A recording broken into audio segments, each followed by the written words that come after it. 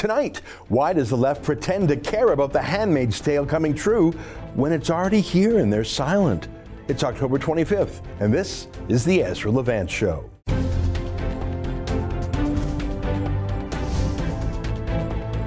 Why should others go to jail when you're the biggest carbon consumer I know? There's 8,500 customers here, and you won't give them an answer. You come here once a year with a sign, and you feel morally superior. The only thing I have to say to the government about why I publish it is because it's my bloody right to do so. Why does the left, especially in the United States, but I think it's percolating up here in Canada and over in the UK too, why does the left keep dressing up like characters from that dystopian feminist novel by Margaret Atwood called The Handmaid's Tale? Again and again and again. I'm sure those costumes have been bought en masse by some George Soros leftist activist group and kept in a closet at some political action center, and they're literally used every week, handed out to someone to protest something against President Donald Trump, Vice President Mike Pence, against anyone. It's just become a symbolic way of saying you're sexist, you're someone who would want to make all women live as sexual slaves in a Christian theocracy. That's what the story of The Handmaid's Tale is about. By the way, there is no such thing. Sexual slavery is not a Christian concept. Actually, the opposite. Protecting women and children, protecting the weak, is very much a Christian concept. I'm not a Christian myself, and I don't pretend to be a scholar about the New Testament, as I have an amateur's knowledge of it, but my recollection is that Jesus actually had mercy for women, even women who had sinned sexually. In the Bible, look it up, chapter 8 of the book of John says, Jesus met a group of people who were about to stone an adulteress to death. Maybe that means a prostitute. And he told them, quote, "He that is without sin among you, let him first cast a stone at her." That's the King James Version. So pretty much the moral opposite of the Quran's direction to take rape slaves from a conquered people. My point is, Christianity's moral arc has been towards the protection of women. There is no Islamic equivalent to Mary in the Quran. There are no dominant or important female figures in the Quran. The closest might be Muhammad's favorite wife, Aisha, whom he married when she was 6 and consummated that marriage when she was 9 years old. Not really comparable in terms of treatment of women, the place of women in society, is it? And in fact, Margaret Atwood, the Canadian socialist feminist who wrote The Handmaid's Tale, she wrote it in the wake of the Iranian Revolution, when women were forced to wear much worse face-obscuring veils than in that novel. Thousands of women in Iran protested against their freedoms being taken away. Here is a picture of them. They did not want the veil to be brought in. They were protesting against being unpersoned. Iran, as you can see, was quite secular under the Shah. Look at those women. It was now moving back in time by 1,000 years. That was the political news that was in the background as Atwood wrote her feminist book, but she lacked the courage to take on Islam, or maybe she, like many other leftists who hate the West, always side with the West's enemies, whether during the Cold War it was siding with the Soviets or now the Islamists. But that's my point. The submission and subjugation of women is not a Christian specialty. There are occasional aberrations, but nothing as central, as doctrinal as the Quran and Sharia, with its rules on everything from, for example, that women need 4 witnesses to accuse a man of rape, or even that a woman's testimony is worth half of a man's, or a woman should get a half of an inheritance as a man. But the Handmaid's Tale demonizes only Christians, and it has been weaponized against Donald Trump to imply we're just moments away from that dystopian, sexist future, this misogynistic rape slave future here in North America. Watch out, if Trump gets his way, we're going to be right there. And I'm not sure why. I mean, Trump himself has been married 3 times to models every time. He sure doesn't seem to insist on hijabs or niqabs in his real life. Unlike, for comparison, say, the leaders of Turkey and Pakistan. That's Imran Khan. He's the new leader of Pakistan. And that's his beautiful bride, At least I think that's who that is. I don't know. And here's a picture of the NATO wives.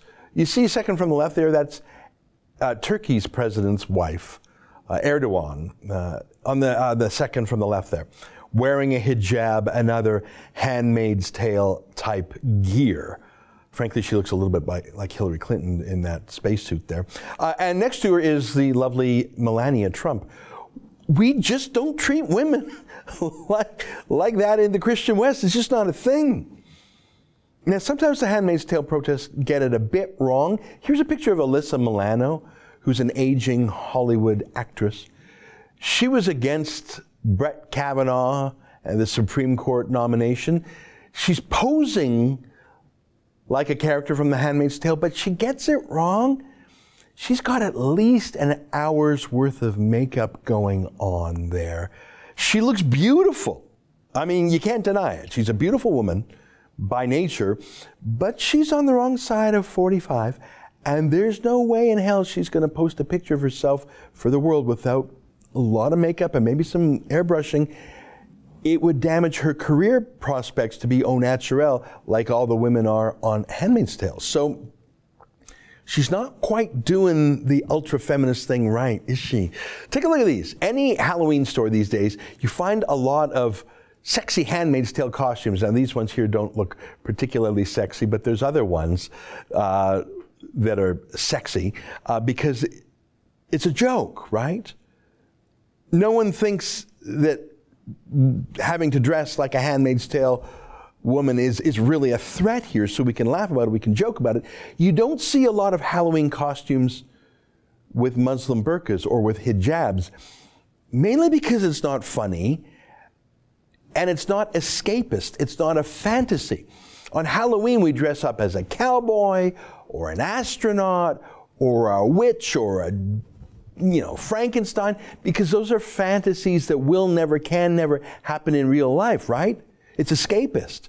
Same with a Handmaid's Tale sexy Halloween outfit. It's a fantasy where you make believe for a night, and it's fun. No one thinks that wearing a hijab or a niqab or a burqa is a fantasy, because we see them every day on the streets, and it's very real, and it's not fun or friendly at all, precisely because it's not a fantasy.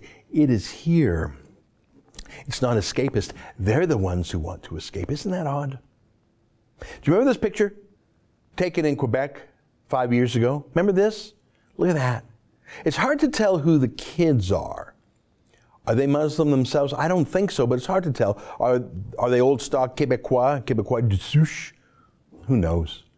But in Quebec, daycares are subsidized by the government, but here they seem to be following the customs of Islam, not the customs of Quebec, a place with an emphasis on the separation of church and state and mosque and state. And so it has come to pass some 5 years after that photo that Quebec has elected a government, in no small part on the strength of their call to ban ostentatious Islamic symbols like the hijab and the niqab and the chador from government employees, not banning them on the streets. I don't know if they'd even be banned in daycares, frankly, but at least from the civil service. I honestly don't know how many government staff in Quebec go with the full ninja look like that anyways. I'd be surprised if it were more than a dozen. I mean, women who dress like that generally are not let out of the house by their husband / guardian / owner. They're not career gals working 9 to 5. No, they're sort of at home. There might be a few of them.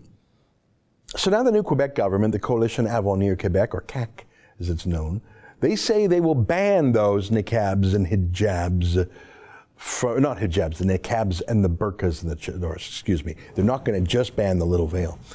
They're going to ban them from the public sector.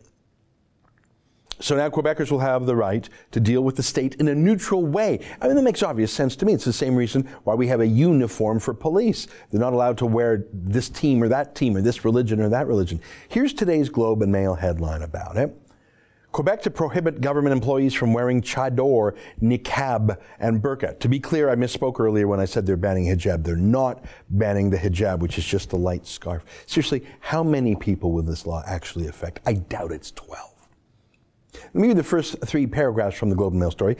Quebec's new Coalition Avenir Québec government says it will go a step further in restricting religious symbols, prohibiting all public servants from wearing the chador, niqab, or burqa. The ban on the garments is expected to be part of legislation that will also forbid state employees in positions of authority, including teachers, from wearing visible religious symbols. The chador, there's a picture of it there, that lady on the story. The chador, which is worn primarily by Muslim women from Iran, that's not true, by the way, is a cloak that covers the head and upper body but leaves the face visible. The burqa covers the entire face with mesh over the eyes, while the niqab leaves a slit for the eyes. This is important to learn for girls in the 21st century. This is important stuff you'll have to get to learn, because it ain't a fantasy, ladies. The Handmaid's Tale is a fantasy, but you need to know your burqas, hijabs, chadors, niqabs if you want to live in Canada or Europe. By the way, a lot of Muslim countries ban these places, but we don't have that cultural courage. But the thing is, look, we don't wear masks in our culture because masks dehumanize a person, because the face is really the essential part of a person. Wearing a mask impedes honest, open, clear communication. For one thing, when you talk to someone, you look at each other's eyes and look at their face to understand what people mean. Are they smiling? Are they scowling? To understand tone and context and honesty, body language, eye contact. In poker, we call it a poker tell. If someone has a tic or mannerism, if they look away when they're saying, I raise you or I call you, if they give something away. Now, in real life, we don't even notice what we notice, but we're noticing it. It's why we look at someone's eyes. It's hard to look someone in the eye when you're lying, isn't it? These are little cultural traditions, but they're rooted in our biology. We don't believe in masks or hoods in civil society. We properly associate masks with trickery or even criminality, at least with deception. A mask hides. We don't hide from each other in a high-trust society like Canada. So yeah, no masks, please. At least not at work by teachers and daycare workers and government officials. But what a tiny law. I say again, it only applies to a handful of people at most. Oh, by the way, the Globe and Mail hates this law. I didn't need to tell you that. Of course, they hate the law. They also hate Christianity in the public square, but they love to get Islam in the public square. They hate Christianity in the public square, whether it's on a flag or a coat of arms or in our Constitution or the Lord's Prayer, which has been drummed out of many legislatures. Look at this. This is an article here in the Globe just a few days ago. It's a Globe editorial. By defending a crucifix, Quebec crosses the line into hypocrisy. Let me quote a sentence from the editorial. The crucifix, a spokesman argued, is nothing but a heritage object that is part of our history, and as such, it should not be included in the larger argument about religious symbols in the public sphere. So the Globe is very angry about the hypocrisy here. Well, I'd agree with you, mate, if we were living in Saudi Arabia or Iran, but this is Canada, and indeed, the history of our country, especially the history of Quebec, is a Christian story. Now, you can say a Judeo-Christian story if it makes you more comfy, but Quebec is pretty Catholic. It's hardwired into our Constitution, by the way. I checked today. I opened up our Constitution Act 1867, and I did a word search. The word Catholic is in there 4 times. I'm sorry, it's part of who we are. If you don't like it, go to Saudi Arabia. Now, others are welcome to join us here in Canada, but that does not undo who we are or what our history was, what our culture is, what our past was. The Globe and Mail and the Trudeau Liberals want that past undone. That's why they think the crucifix is an outrage and a hypocrisy that we keep it, but the burqa must be allowed. But thankfully, the people seem to disagree. Let me close with a poll to show you that the crazy people here aren't you and me and the CAQ government, but rather Trudeau and the Globe and Mail and the rest of the media party. Here's the poll I'm referring to. It asks if the niqab should be prohibited. The niqab is the ninja one. Should it be, there's 3 choices. Prohibited, that's the red line. Discouraged but tolerated, that's the gray line. Or welcome, that's the blue line. I like those 3 choices, by the way. Now look at the answers. Nationwide, 48% say ban it. Just ban it, get rid of it, ban it. Another 29% nationwide say discourage it. Only 23% say welcome it. And look at Quebec. That's the second from the right there. Look at that super tall bar there. 70% of Quebecers want it banned. And another 23% want it discouraged. That is 93% of Quebecers, by the way, which surely means that a goodly number of Muslims want it banned too. Probably Muslim women who would really like to be able to say to their husbands or imams, sorry, I'd really like to wear a hot body bag all the time in public. I'd really like to wear an irritating mask on my face all the time. Really would, dear. But it's against the law in our new country, so sorry, I can't abide by your law. I think Muslim women desperately want this law. I say again, the new Quebec law would only apply to government workers, so even it doesn't comply with the wishes of the people as shown in this poll. But that's the news. A Quebec politician did what the media party told him not to do. The CAQ stood up, however timidly, for Canada's cultural and historical identity, at least in a tiny way, a symbolic way, and that party won a majority. And polls say, I just showed them to you, he would do even better by showing even more backbone, doesn't it? 72% of Ontarians think it should be prohibited or discouraged too, by the way. 78% of Albertans.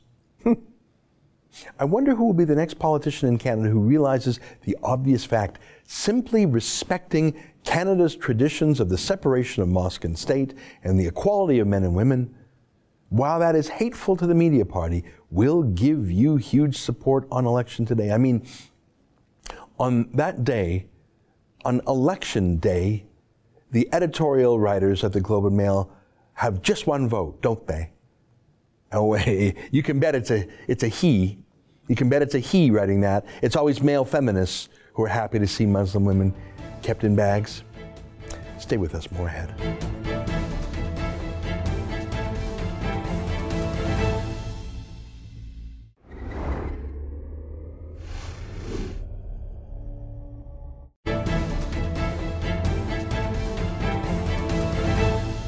There is a lot of false equivalence that goes on in these discussions when we say, well, you know, both sides need to tone down their rhetoric. This is not a both sides issue. This is a Donald Trump issue. Donald Trump has weaponized politics with names attached. And every one of those people, individuals, who this person tried, or people tried to attack, those people have been named by Donald Trump over and over. To ignore his rhetoric, I mean, you could match up line for line his rally speeches with every single one of those names that you just listed. This is his rhetoric that has created this moment in time, and to ignore that is to ignore a huge component of what's going on here. He calls reporters the enemy of the American people, and yet he said it's the media's fault for their kind of reporting that media organizations have been doing. Well, there you have it. Before any evidence is in, the media party has decided that some alleged bomb threats made to CNN, the Obamas, and the Clintons, and also George Soros, I might add, are the fault of Donald Trump. It's amazing when there's an attacker who shouts Allah Akbar, the media says, do not rush to judgment. But there, the judgment was clear. Donald Trump had this to say about these purported threats. In these times, we have to unify. We have to come together and send one very clear, strong, unmistakable message that acts or threats of political violence of any kind have no place in the United States of America. Pretty clear and categorical statement there. Well, joining us now via Skype is our friend Joel Pollak, the senior editor-at-large at Breitbart.com. Joel, great to see you again. What's the latest? I see now that the New York Times is reporting that these are not actual bombs, but they're fake bombs designed to look like bombs to get, I don't know, people scared, get media attention, but they're not actually bombs. Is that the latest?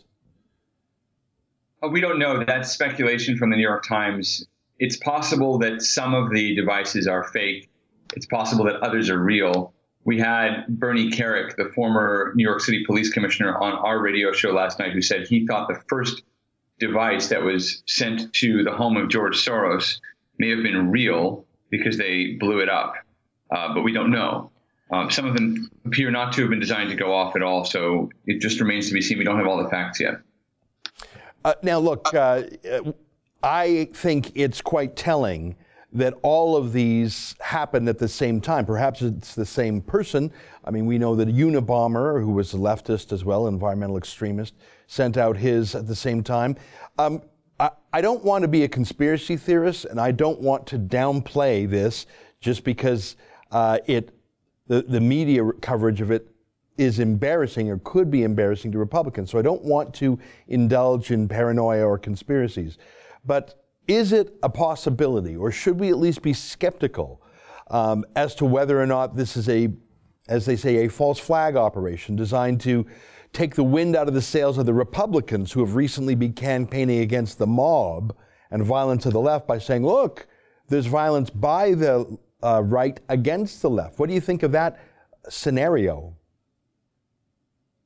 I think it's unlikely. I think it's probably somebody who is unhinged, but it's more likely than not somebody who empathizes with the right. Although when you look at people who have these extreme views, it doesn't really matter whether they're on the right or the left. They often go back and forth between the right and the left. They often share views or flip views depending on who's in power. People are attracted to extreme rhetoric for psychological reasons and not necessarily for political reasons. I don't think that Republicans have anything in common with somebody who behaves this way, nor do I think Democrats have anything in common with someone who shows up at a baseball field and shoots a bunch of Republican legislators.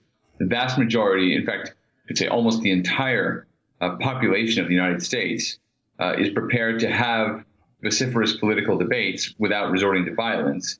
And the vast majority are prepared to have vociferous political debates without even being nasty to each other. I mean, the phenomenon of people being divisive is really a minority phenomenon, and the tiny, tiny proportion of people who engage in violence is just really, really small. They get disproportionate media coverage. That's partly because violence is sensational and graphic, but it's also because the media tend to justify one kind of violence and attack another. The media are on the left, and we have seen in recent weeks they've tried to defend left-wing mobs that have attacked the Supreme Court, that have attacked Republican legislators. They're inclined to defend those people because they think their cause is just. But the media do not represent everybody in the United States. The media are also a small minority view, largely on the left, almost entirely on the left. And I don't think that you can draw a direct line between any politician, any political rhetoric even, and what this person did. They may have been inspired by politics, but that doesn't make anybody in the political world responsible for what this person did. Yeah. I'm going to show you two columns published by the same New York Times columnist 3 days apart. It's by Charles Blow, who is a down-the-line Democrat. So here's a column he wrote on October 21st. Count me among the mob, if it means people who stand in opposition to Trump's degradation of the country. So this is a reaction to the Republicans really emphasizing the increasing radicalism, extremism, and even stepping into violence. So that's on October 21, Charles Blow, the New York Times, count me among the mob. And then look at Charles Blow 3 days later. Rhetoric, mobs, and terror. The explosive devices were released into a toxic atmosphere created by Trump. So I guess the official Democratic talking points changed in the course of those 72 hours. But Joel, would you agree with me that Donald Trump did not create the climate of division and partisanship, but probably more likely he was a reaction to it? If John McCain and Mitt Romney couldn't win in the battlefield of modern American politics, it took a Trump to play the game and win it. That's my thesis. What would you say to that? Right. The idea that you could be civil and still push back against the media's onslaught without being nasty, without throwing some elbows, is a nice idea. It just lacks any actual examples. And the problem we have is that only Trump has succeeded in defeating the media, and he has done it by giving them their own medicine. The idea that Republicans can triumph by taking the moral high ground has so much evidence against it. I'm not saying it's impossible. I would like it to be true. But we saw what happened when Mitt Romney decided to play it cool with Barack Obama when Obama went after him in that second presidential debate and claimed he had called the Benghazi terror attack a terror attack, and he hadn't. And the moderator intervened on Obama's behalf, and the crowd cheered for Obama, even though they weren't supposed to cheer at a presidential debate because they were stacked with his supporters. Everything is stacked against Republicans having a fair share. In fact, as long as I've been voting, every time Republicans have won a major election, they've gone into the election being declared underdogs by the media, being declared unlikely to win by the media. So when you're a Republican, you have no confidence that you're ever going to win when you're about to win. You have no confidence you're going to be treated fairly at all. There's no one who has shown Republicans how to win in any other way. So I'm prepared to say that Donald Trump's method is not the best. However, it's the only one that seems to have worked. It puts America in a difficult position, puts Trump supporters in a difficult position, because some of us would like him to use more measured tones, but it's impossible to say whether that would work or not, because it never has in the past. Yeah. I want to ask you one last thing, and I don't want to engage in conspiracy theories and calling things a false flag operation. It's a rather intricate theory. I mean, Occam's razor says the simplest answer is often the best. This was some kook trying to scare the Clintons or whatever. But the reason I say that, I'm sorry to go back on this, but let me just tell you something that's on my mind, Joel, and we'll end on this because I know your time today is very pressed. There have been dozens of allegations of violence and physical attacks and threats made against Trump supporters regarding, someone who says, I was attacked in a hate crime by a Trump supporter. I had this swastika drawn on my car. I had this noose. I'm a black person. I had this noose left on my dorm by some Trump supporter. If you Google hoaxes for hate crimes, you will find dozens of examples in America, and many up here in Canada too, including the notorious hijab hoax, where an 11-year-old girl claimed she was attacked by an Asian man cutting her hijab with scissors.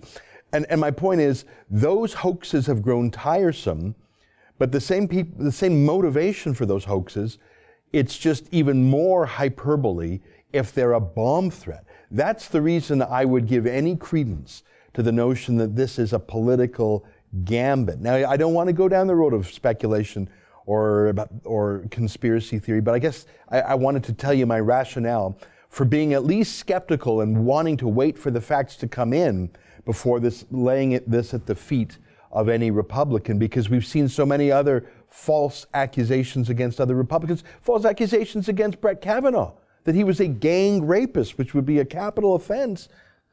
So I think that is one of the weapons of the Democrats these days. Last word to you, Joel.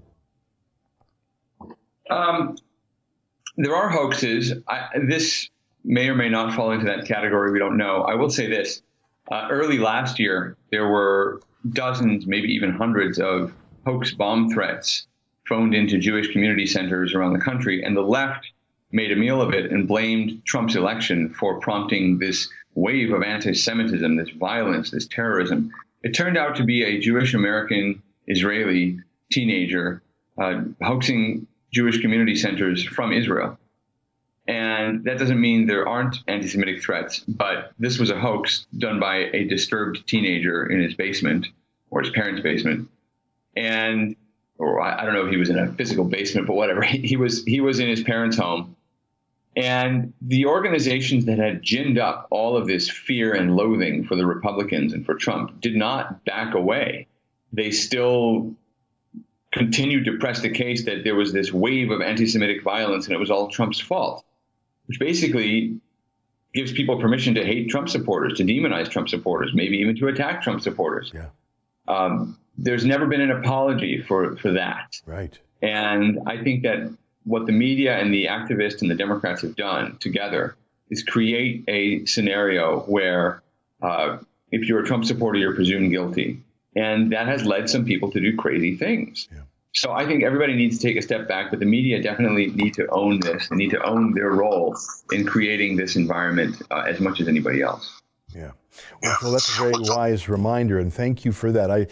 I was embarrassed, frankly. I shouldn't be embarrassed by reason of ethnicity, that it was a fellow Jew calling in false flag threats to Jewish community centers, but I did find it somewhat embarrassing because anti-Semitism is real in the world, and to have it cheapened by a hoax irritated me. And that's something to keep in mind when we see these bomb threats today, because we know that false flag operations, however insane they sound, they do exist and they have been used against Trump. Joel, it's great to see you again. Thanks for your wise and sober words as always. Thank you. All right, there you have it. Joel Pollak, the senior editor-at-large at Breitbart.com. Stay with us. More ahead on the web.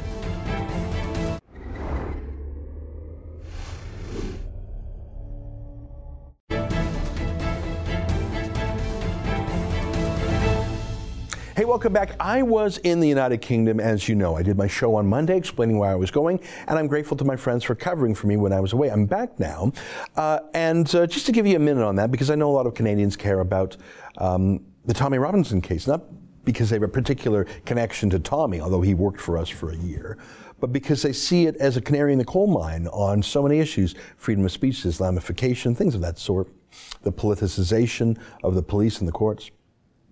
So Tommy Robinson was set to have his hearing for contempt of court. The judge punted it over to the Attorney General. I won't get into the technicalities of it. The court hearing was very brief, but on the street outside were at least 2,000 people rallying in Tommy's support. It was unbelievable.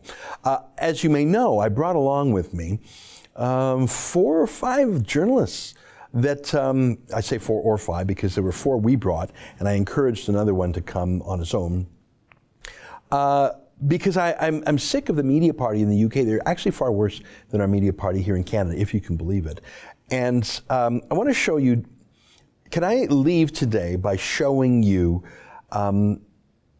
2 excerpts from the little rally that was outside the courthouse. There was a little stage, and there were some speeches, and Tommy came out and he read his witness statement. You can find that on a YouTube page. But I want to start by showing you my short speech. It's only about 4 minutes. Can you watch it? Because I want to show you something afterwards by Andrew Lawton that's even better.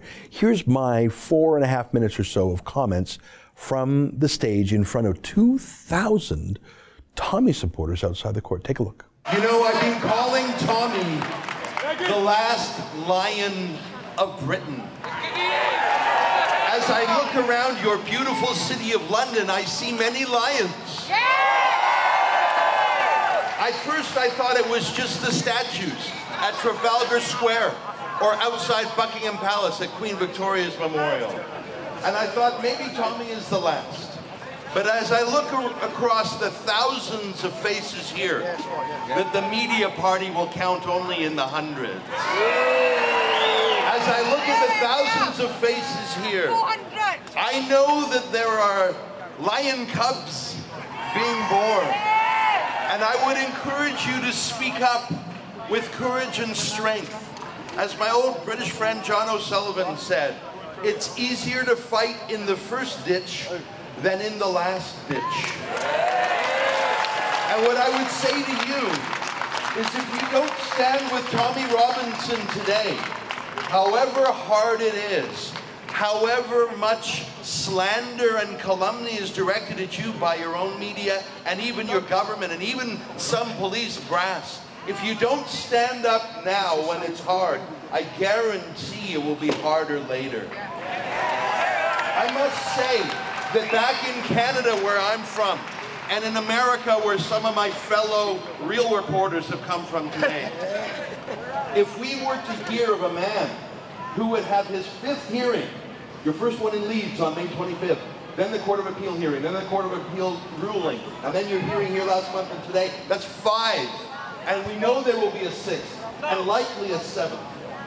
If anyone back where I come from, in the daughters of the empire, in the Commonwealth, would hear that in the mother country, where the Magna Carta came from, where the rule of law was hammered out, if we in America and Canada and Australia, Avi, thank you for making the journey, if we were to know that a man would be at 5 court hearings and had served 10 weeks in solitary confinement when it's against the law in Britain to serve 14 days or more because of the psychological damage.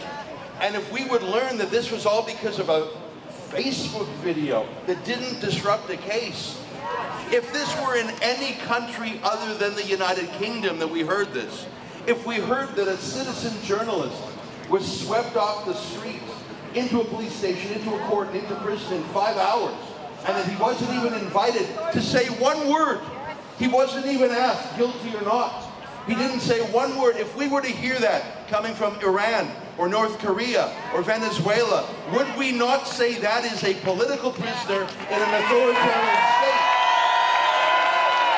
And so how is it that the United Kingdom, with such a history of liberty and law, can treat its own son this way? And maybe sometimes you need voices from outside the country to say, what are you doing? What are you doing? And so let me close by inviting each one of you to try to be a lion in your own way. Not to bend the knee when the media party calls you names. They will call you names no matter what. Try to show some courage as inspired by Tommy. If he can do 10 months in a dungeon for his free speech, surely you can do something, a fraction of that for your own. Well, you've heard me say that before. I regard Tommy as the last lion, but there were 2,000 people there ready to be lion cubs. Give them credit. Now, I mentioned the Real reporters we crowdfunded. We just crowdfunded their flight and hotels. We didn't pay them a fee. They're under no editorial governance or guidance whatsoever. I just knew that if they were honest reporters, they'd see what was going on, unlike the vendetta reporters of the UK media party. And one of those, as you know, we had Candace Malcolm, we had Avi Yamini from Australia, we had Cassandra Fairbanks from Washington, D.C. One of them was our friend Andrew Lawton. And he came into the court and he sat with the rest of the media, but they didn't know who he was, right? I mean, I'm me, and they don't like me, the British media. They had no clue who Andrew was, so he was sitting right with them. And he wasn't eavesdropping on them or anything. They were just talking out loud inches behind him. Take a listen to what Andrew personally witnessed them saying. This is just a couple minutes, but take a look. My name is Andrew Lawton. I am from London, Ontario, in Canada. So I was in the courtroom in the front row waiting to cover Tommy Robinson.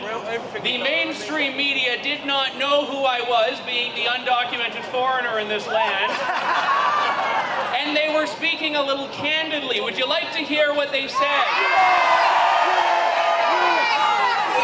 So where's Ezra, my personal favorite? And by the way, this will be quoted on my website later today with their publication name. Personal favorite was about our friend Ezra Levant. Quote, he needs to be arrested.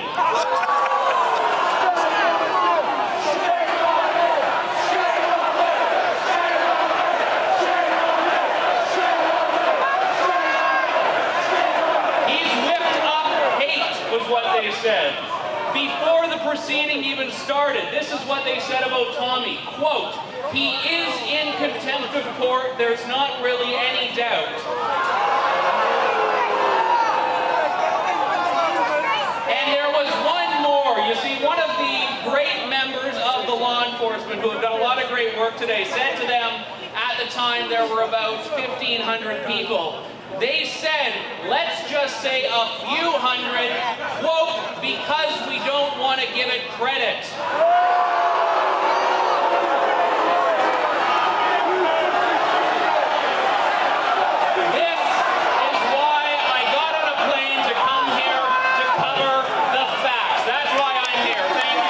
Look, that does not surprise me. The only thing that surprises me is how brazen they were that they would talk about it openly.